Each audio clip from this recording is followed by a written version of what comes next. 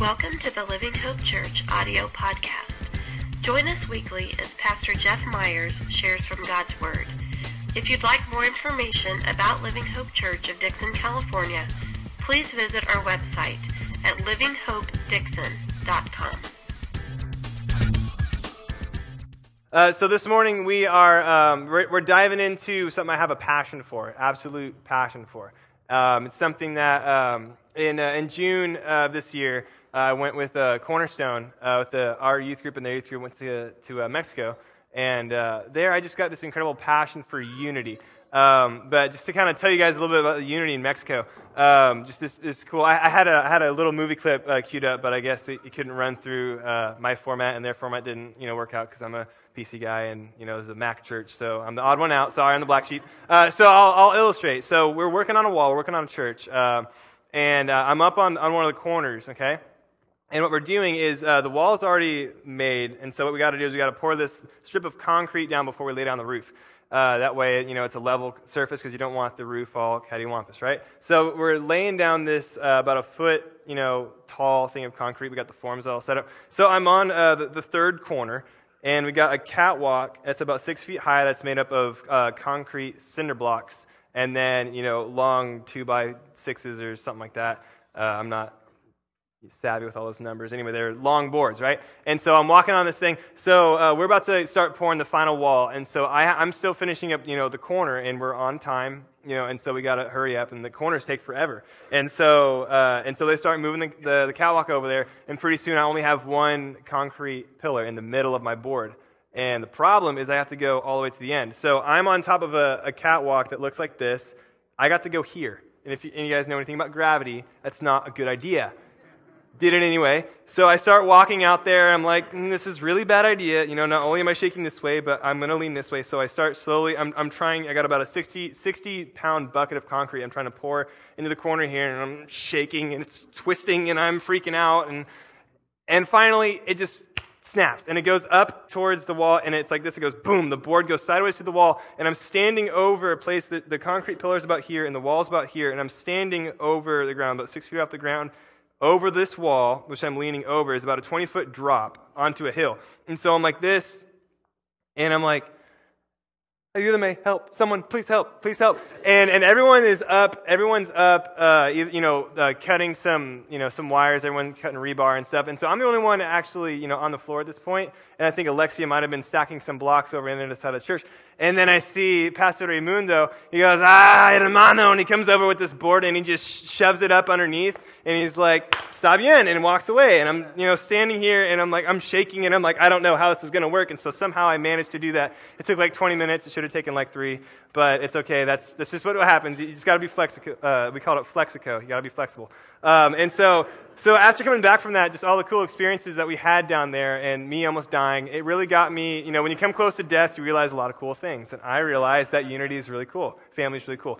And so I was reading through 1 Corinthians. I think it was right after I got back from India, and I was going through some stuff I wanted to talk about with the youth, and I was looking through 1 Corinthians, and I read through the book, and I was just like, wow, 12 through 14, wow. I've heard the love chapter, a million times at weddings, or I've been to a million weddings. I've heard that, so many times, but 12 and 14, I had rarely ever heard, ever. It's like, this is gold. This is incredible. This is just, why haven't I heard? Why aren't we talking about this like every Sunday? This is gold. And so I just started getting this kind of like, fire, if you will. I started getting this passion about, unity, as we're going to read about in a second. But me and Ken, the youth pastor over at Cornerstone, we've been working together, collaborating on some things, and we were talking one day, and I was like, Ken, I really want, the churches to get unified. I really want the churches in town to just be on the same page. For too long, I've been in this town for 20 years, and I can't remember a day, except for, Easter sunrise service when we're all just together. One day out of 365 is kind of sad, in my opinion, but, I'm a biased 20-year-old, so don't take my word for it. Let's take God's word for it. And so we were talking like, okay, how can we get, the churches together, and so it kind of got on that, it got in my prayer life, and so I started praying, God, I want you to unify the churches. And one day I was praying, and he spoke to me, and he said, don't pray to unify the churches, pray to unify the church, right? Even more oneness. So God is just telling me oneness. And so we're going to go through 1 Corinthians 12. If you have your Bibles or your iPads or your iBibles, I don't know. See, it's funny because Jeff, he's the technological advance. He's got the new something. I got the NIV 84. I'm the youth pastor, the hip youth pastor, and I got, a Bible that's, it used to be white and it's like, brown now. It's been through, I don't know. It's crazy. I think it's just funny. So 1 Corinthians 12 says this, after I take a drink of water. 1 Corinthians 12:12. The body is a unit, though it is made up of many parts, and though all of its parts are many, redundancy. I like that, repetition, as we were talking about. They form one body, and so it is with Christ. For we were all baptized by one Spirit into one body, whether Jews or Greeks, slave or free, and we were all given one Spirit to drink. Now the body is not made up of one part, but many. And so I love Paul. He just always just awesome analogies. The armor of God. And he really gets that visual because that's what Jesus did. Jesus used parables, to illustrate what he was, talking about. And not only that, but, for people who would understand it, they would understand on a greater level. And so visualization, for me, I need visualization. I can't read a wall of text, out of a textbook and just be like, well, I get that now, of course. I need, hands-on. I need to touch it. I need to feel it. I need to smell it, taste it, see it, playing in action. And so I love this visualization, right? The body. We got a human body. We got toes, toenails, fingernails, nose hair, kneecaps, head, eyes, all that good stuff, right? And basically, this is what he's talking about: is that the body of Christ, the church, the universal church, our family in Christ is made up of many parts, right? And if every part had the same function, it wouldn't work. It wouldn't work the way that God wants it to. So reading on verse 15, if the foot should say, because I am not a hand, I do not belong to the body, it would not for that reason cease to be a part of the body. And if the ear should say, because I am not an eye, I do not belong to the body, it would not for that reason cease to be part of the body. If the whole body were an eye, where would the sense of hearing be? And if the whole body were an ear, where would the sense of smell be? But in fact, God arranged the parts of the body, every one of them, just as he wanted them to be. So right there, we have this just kind of statement that basically says that the church, the universal church, right? The church around the world, we are where we are because God has designed us that way, right? And so we got churches, that are old school organs, right? I can get down to that. That's cool. I like that. I love going, I went up to my grandfather lives up in Oregon, and he goes to a Baptist church out there, and they have, the old school, organs, and hymns and stuff, and like, that's great. I love that. That's great. And then, we have churches, that have, we were at, Catalyst one day, out in, is it Bayside? Bayside, right?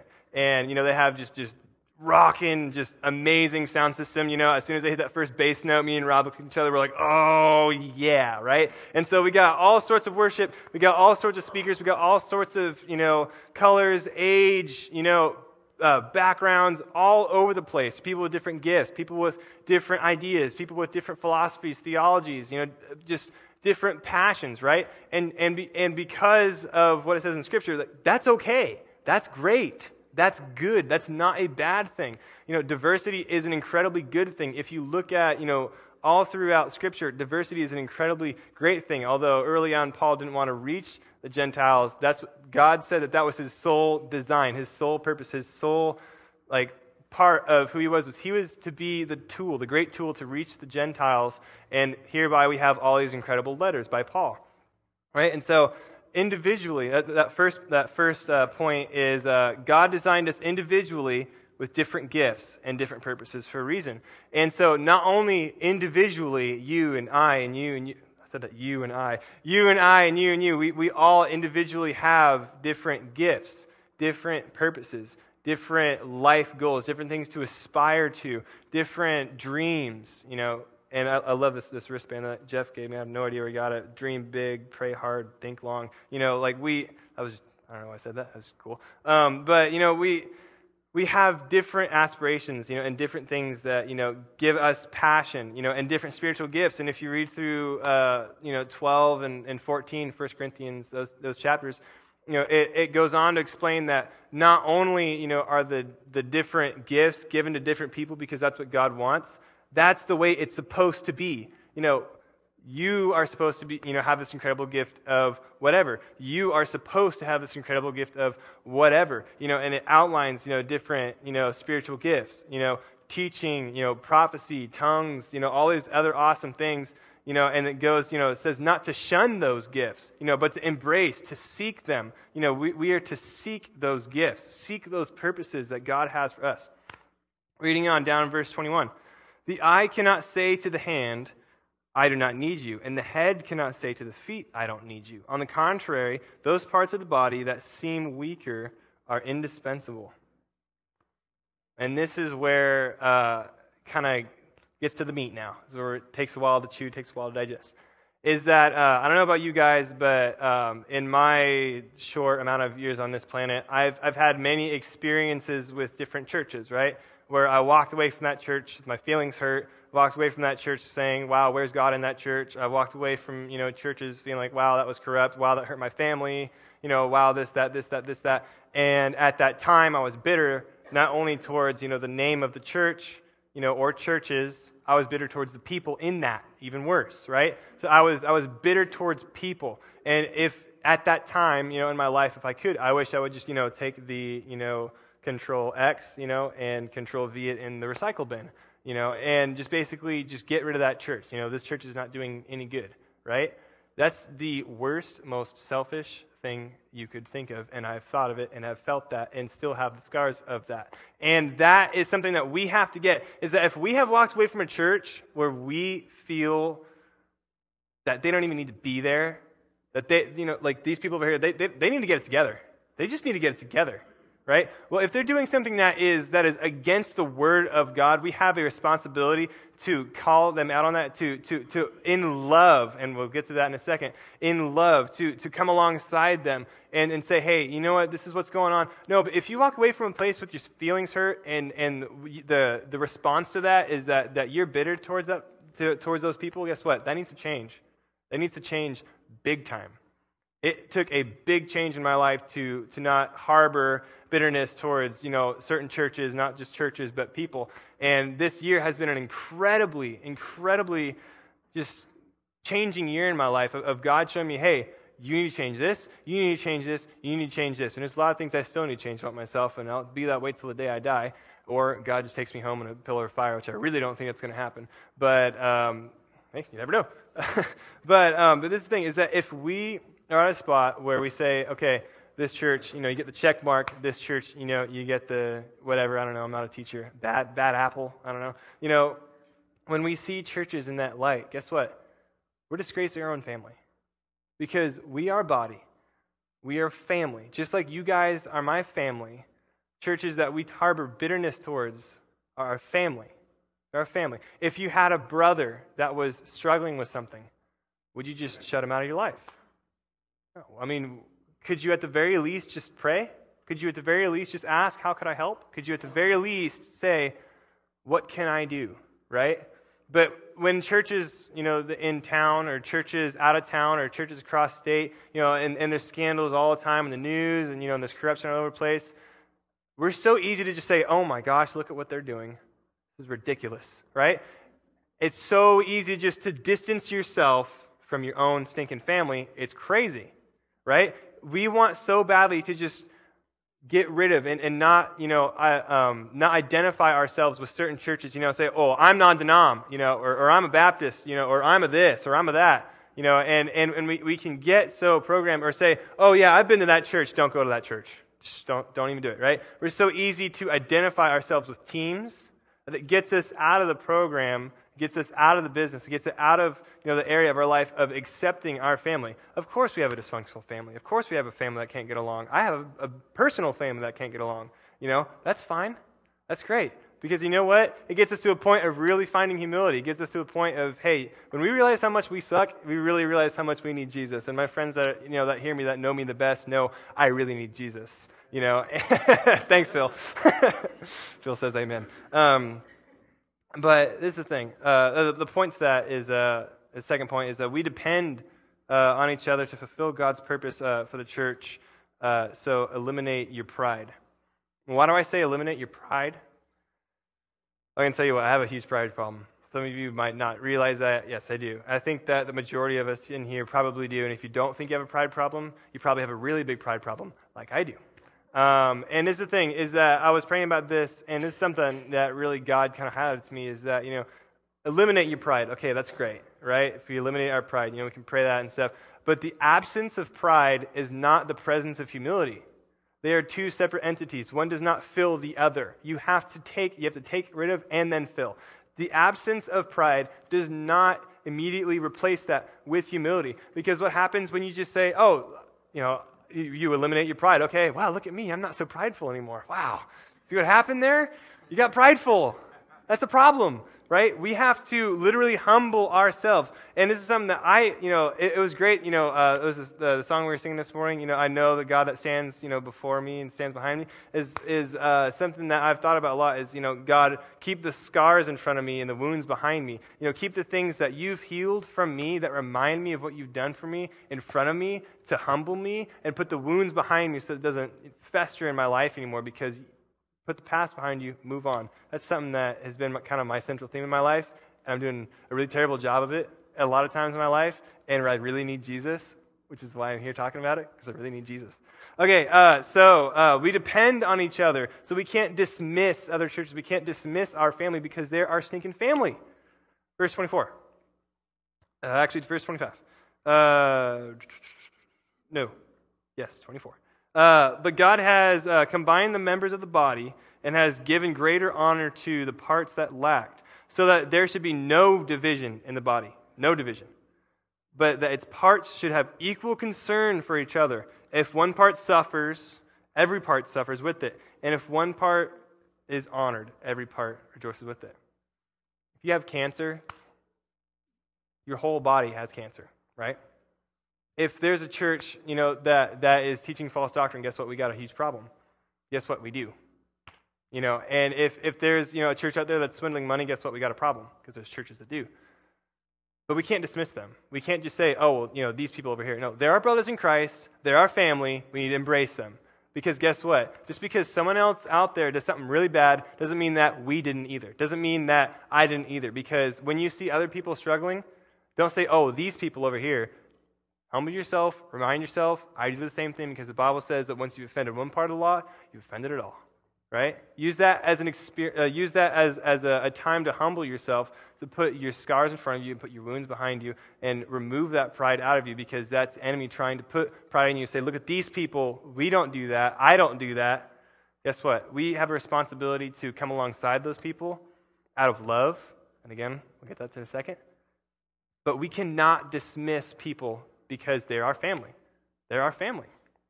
We depend on them. And a third point is that a divided family suffers alone. We each play a part. Verse 27 says, now you are the body of Christ, and each one of you is a part of it. Not just the church itself, not just Living Hope Church, not just Cornerstone Baptist, not just Calvary, not just United Methodist, not just DCC, not the Catholic Church. Individuals, people in it. If you're a believer in here in this room, guess what? You play a role. You play a role in what God has called you to do. And you have those passions, you have those gifts, you have those abilities, because God is preparing you, or has already prepared you for what you're doing or will do, whatever God is calling you to do. And in the meantime, if you feel like, you're just kind of like, I'm just waiting for the blinding lights to blind me on the road to Damascus, and be blinded for 3 days, and then, just be in, travel the world. Jesus said, no one takes my life, I lay it down on my own accord. What it says on this cross is that we have to take up our cross daily. We have to take up our cross and walk with Christ. If we're at a spot right now where you don't know what God has called you to do, there's this great thing called praying. There's this great thing called, reading, where we get to actually talk with God and communicate with God.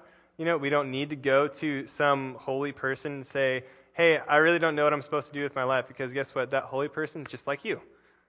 Really need Jesus. We all really need Jesus. And this is the thing, is that when we align ourselves with God's desires, His desires become our desires the more that we do that. And so if you're at a spot where you're just kind of waiting for God to just submit you and just kick you into a place of submission, start taking up your cross. Start doing. Because where you are, wherever you're living, you don't need to go to some foreign mission field to be a missionary. We all should be missionaries. The mission, the Great Commission, which we're going to get to in a sec. I'm just a plug-in for the rest of it. I love it. The third point is a divided family suffers alone, and we each play a part. So reading on, I basically kind of illustrated this need to be a family, okay? So we have this illustration of family. It's not just in Dixon. It's not just in this church. It's not just in your blood family, but it's worldwide. It's in India, Nicaragua, Papua New Guinea, Africa, even Antarctica, maybe. I don't know. I don't know anyone in Antarctica, but there's good possibility. It's a good possibility in Antarctica. But how do we do that, okay? This is maybe my three favorite verses in the Bible, other than Romans 8:28. I think it's my favorite passage right here. We've heard this chapter a lot, the love chapter in 1 Corinthians 13. And I just got to say this because I've had a lot of conversations with a lot of people about this chapter, is that we hear a lot at weddings, right? Nothing wrong with that, because love is a universal truth. But I think it's just funny. It's just funny to me. It's humorous that everything about this chapter, every single thing, is in the context of the body of Christ, spiritual gifts. Chapter 12 is spiritual gifts and one body, many parts. Then there's love. Then there's 14 is gift of prophecy, and then orderly worship. Okay, those are that's your meat that's your bread to the meat. Okay, is body of Christ and spiritual gifts. Body of Christ, spiritual gifts. Just had to throw it out there because I love it. But here we go. All right, 1 Corinthians 13, 1 through 3 says this: If I speak in the tongues of men and of angels, but have not love, I am only a resounding gong or a clanging cymbal. If I have the gift of prophecy and can fathom all mysteries and all knowledge, and I have a faith that can move mountains, but have not love, I am nothing. If I give all I possess to the poor and surrender my body to the flames, but have not love, I gain nothing. Let me paraphrase that. This is how I read it in my head. You know how you have a voice in your head, that kind of reads things? And have you ever had like something when you read something and it's like a voice from a cartoon, and that person's voice plays, and you're like, oh wow, that's cool, right? This is what that voice says in my head. Sounds a little bit like this. If I speak in the tongues of men and of angels, we talk about, tongues is like it's this controversial dealia, right?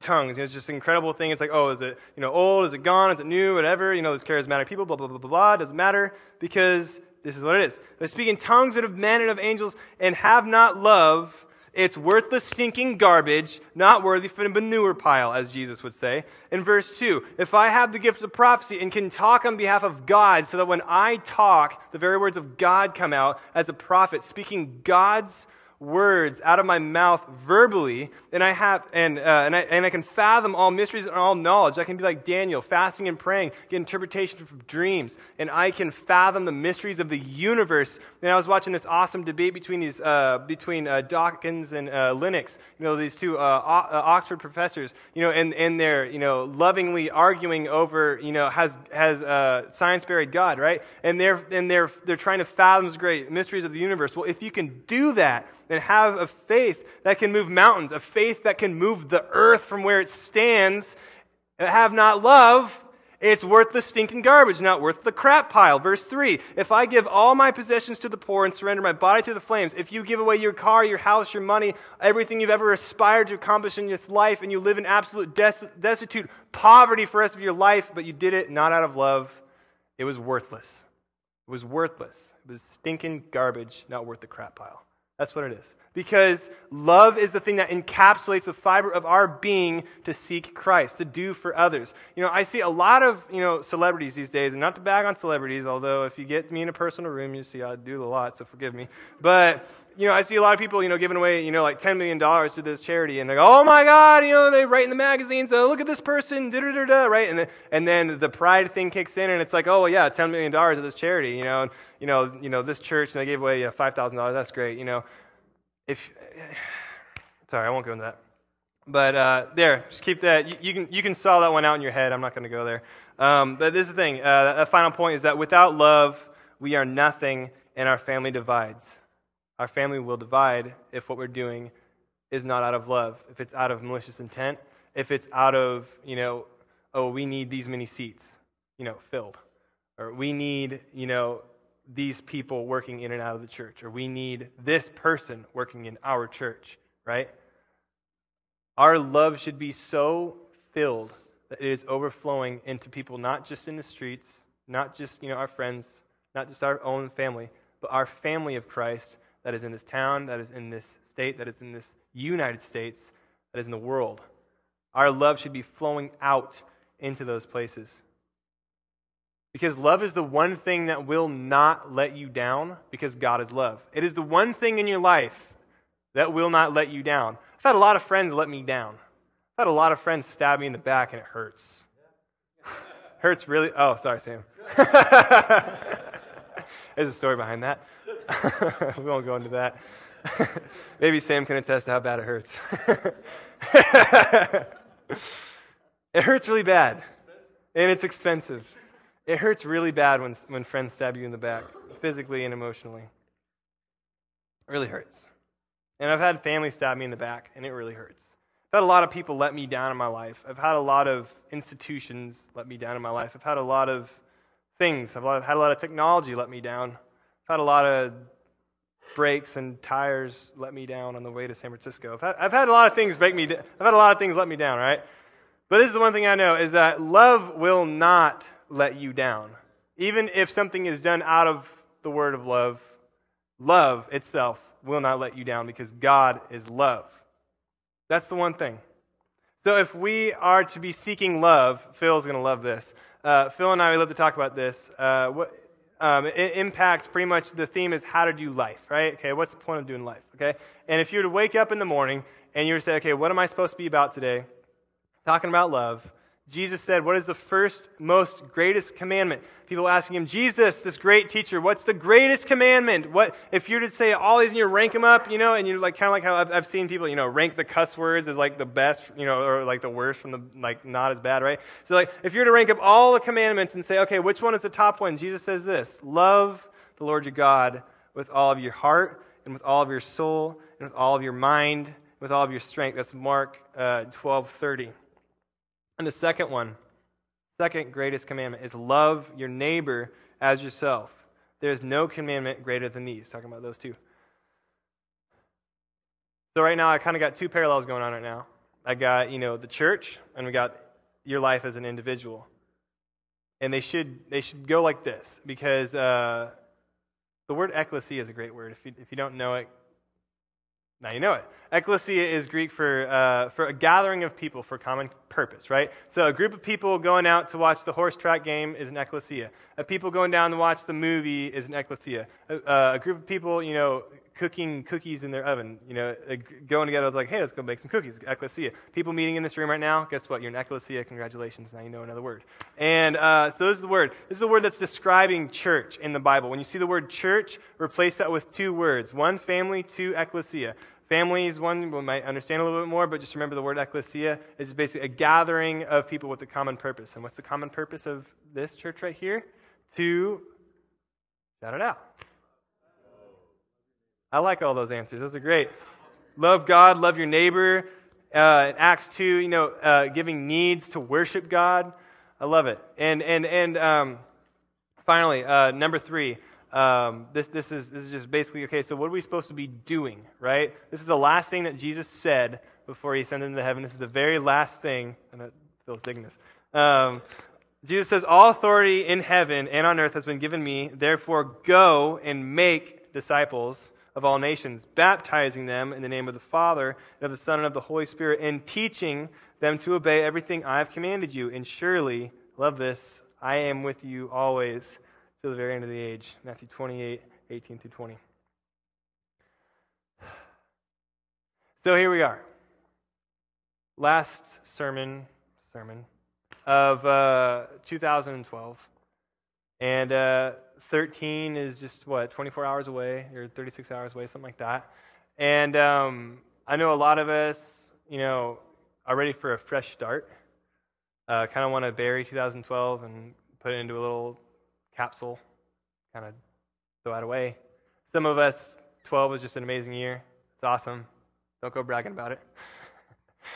I had a great 12. I had an amazing 2012. God really worked in my life and really reminded me of how much I need Him through a lot of different things that I did to myself that at the time I thought the world was, against me, and then I realized, oh, I'm doing this. Whoops. And then God just blessed me with the opportunity to go to a few different countries and see what God's doing worldwide and see what God's doing here in this town and seeing impact triple in 1 year and just seeing people get healed, people come to Christ, and wow, praise God. But 2013, I really think, is going to be a year where this church plays a huge role in unifying the church in this town. And if it's just, a vision that, God has given me, that's cool. But I've been talking with a lot of different people in this town, and whether you're part of it or not, even though I believe that you should be, something big's about to happen. And I believe I have the freedom to say that. Something big is about to really happen. And I've talked to people at Cornerstone. I've talked to people at Calvary. I've talked to people that don't go to a church. I've talked to all sorts of people. And the thing that I keep saying is, I really feel like something big's about to happen. And they just go, oh my gosh, you would not believe, right? And they go on this long story about, how just this awesome, God's speaking to them, through Scripture, speaking to them, through prayer about something that's coming, and unity is always a part of that, and I got the opportunity to talk to Cornerstone about, Nicaragua, and I said that, and people just stood up and cheered. I was like, wow, I'm going to start saying this everywhere. People will stand up and cheer. This is great. I just said, I believe something big is coming, and boom, people just stood up and cheered. I was like, wow, this is awesome. This is great. And I really feel like something big is about to happen, and it's going to take our family being on the same page in the youth, in the kids, the adults, the elders, the pastors, the lay pastors, the people, the little kids, everyone. We got to be on the same page because our family is a family. I don't need to describe what family is because family's family, right? We're family. How many times can I say family in a sentence? I don't know. That was great. Is that 7? 7's a great number. Let's say 7. Family is what we are. Family is family. That's what we are. And if we're not about being that, if we're not about doing that for Christ, then we're going down the wrong path. If we're about how many people we can get in the seats, guess what? It's ridiculous. I'm all about seeing as many people saved. I'm all about seeing as many people come to Christ. I'm all about seeing as many people's needs being met. I'm all about seeing us in the streets. I'm all about seeing this place being packed out. And I really do. I would love to see this place get packed out. But if we're about, and I really don't think we are, is why I love Living Hope, is I really don't think that we're trying to get, butts and bucks, as I've talked with a couple of different people, or, basically how the amount of people you have, in your church translates to X amount of million. It's ridiculous, or the phrase sheep stealer that I've heard. I really don't think that, we're like that. And I think that we're really blessed to have, a congregation where we're just really level-headed. And as Jeff was talking about a week or two ago, about how just genuineness, I guess you could say that word. We're not afraid to say, hey, I suck, dude. Like, I do. I really do. And I need help with this, and that's the great thing about family. So how can we, in this year, get that genuine, awesome family out into the different, parts of this town, out into different churches, That's not rhetorical. I'm asking you guys, help, be thinking about this, as this year is getting ushered in, and there's, a lot of uncertainty, with the economy, and politics. I've just been hearing hearsay. I haven't watched TV in about 2 months, except for, a couple of snippets here and walking into different rooms and stuff, but There's a lot of uncertainty, and it's really easy to get wrapped up into what's going on in the world, what's going on, with our country, what's going on with this and that.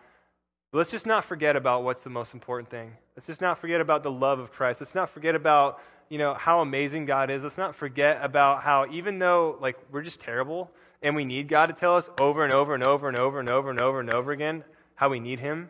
And sometimes we're just like, dude, I don't know, dude. I'm fretting. I don't know what's going on. I'm like, are you walking with God? What's going on? Do you get that? The last couple of weeks I've been fretting, having, all these anxiety. And I'm like, man, am I really putting in my effort? Gee, I don't know. Am I tithing my time with God and realizing, oh, wow, I'm really not.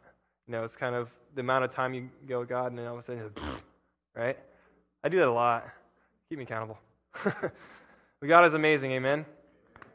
So as we're ushering in 2013, let's just remember who our family is. Let's remember who our God is. Let's just remember the things about 2012 that point towards God and not towards ourselves. Let's pray. Father God, you're so amazing. Lord, you are so good, Lord, that you point us out, Lord, how much we need you. You point out to us, God, just how amazing you are, how wide our church is, how deep and wide our church is, how wide your bride is, God, how wide a family is, God. Just how large your family is, Lord. It stretches from one room in a country that no one even knows how to pronounce, out into every corner of the world. Every country of the world is reached by your name, God, in some way or another. God, your family is so big. And God, I pray, Lord, that you would just be putting in our hearts, Lord, the love for that, Lord. The love for our family, Lord. And if there's anyone in this room, God, that has bitterness, Lord, towards a church or a group of people, God, I pray that you would just surface that up right now, God, and just begin to deal with that. Because, God, you're a God of reconciliation that you've shown in my life, Lord. You want reconciliation. You don't want division. You don't want bitterness to be harbored. God, you want forgiveness. You've shown that, God. You keep forgiving me when I don't deserve it. So, God, just begin to just surface those feelings, God, and just begin to eliminate that. Eliminate those feelings of bitterness, God, that this town, Lord, that you would just take this town up by storm. Lord, that your Holy Spirit would just move in this town, Lord, that your wind would just move through it, Lord, and just blow on dying embers, blow on the embers that are near being extinguished. Lord, revive those embers, Lord. And those embers that are ever growing, Lord, I pray that you just spread your fire throughout this town, God, that, Lord, you just begin to just and continue downloading just dreams and visions and passions and gifts onto this town, Lord. Just open up just heaven's gates, God, and just pour out your love, pour out your spirit onto this place, God. Pour out your fire onto this town. Lord, that 2013 would just go down as the year of, oh my gosh, when did that happen and how did that happen? Lord, that you would just wreck this place. Wreck this place with your love, God. 2013 would just go down as just that year that God wrecked this place. Lord, you are so capable of doing that. You're so capable. God, I love you. Lord, I just give you all the praise and all the honor, Lord. Because I don't deserve to stand up here this morning. Thank you, God, for that opportunity. In Jesus' name, amen.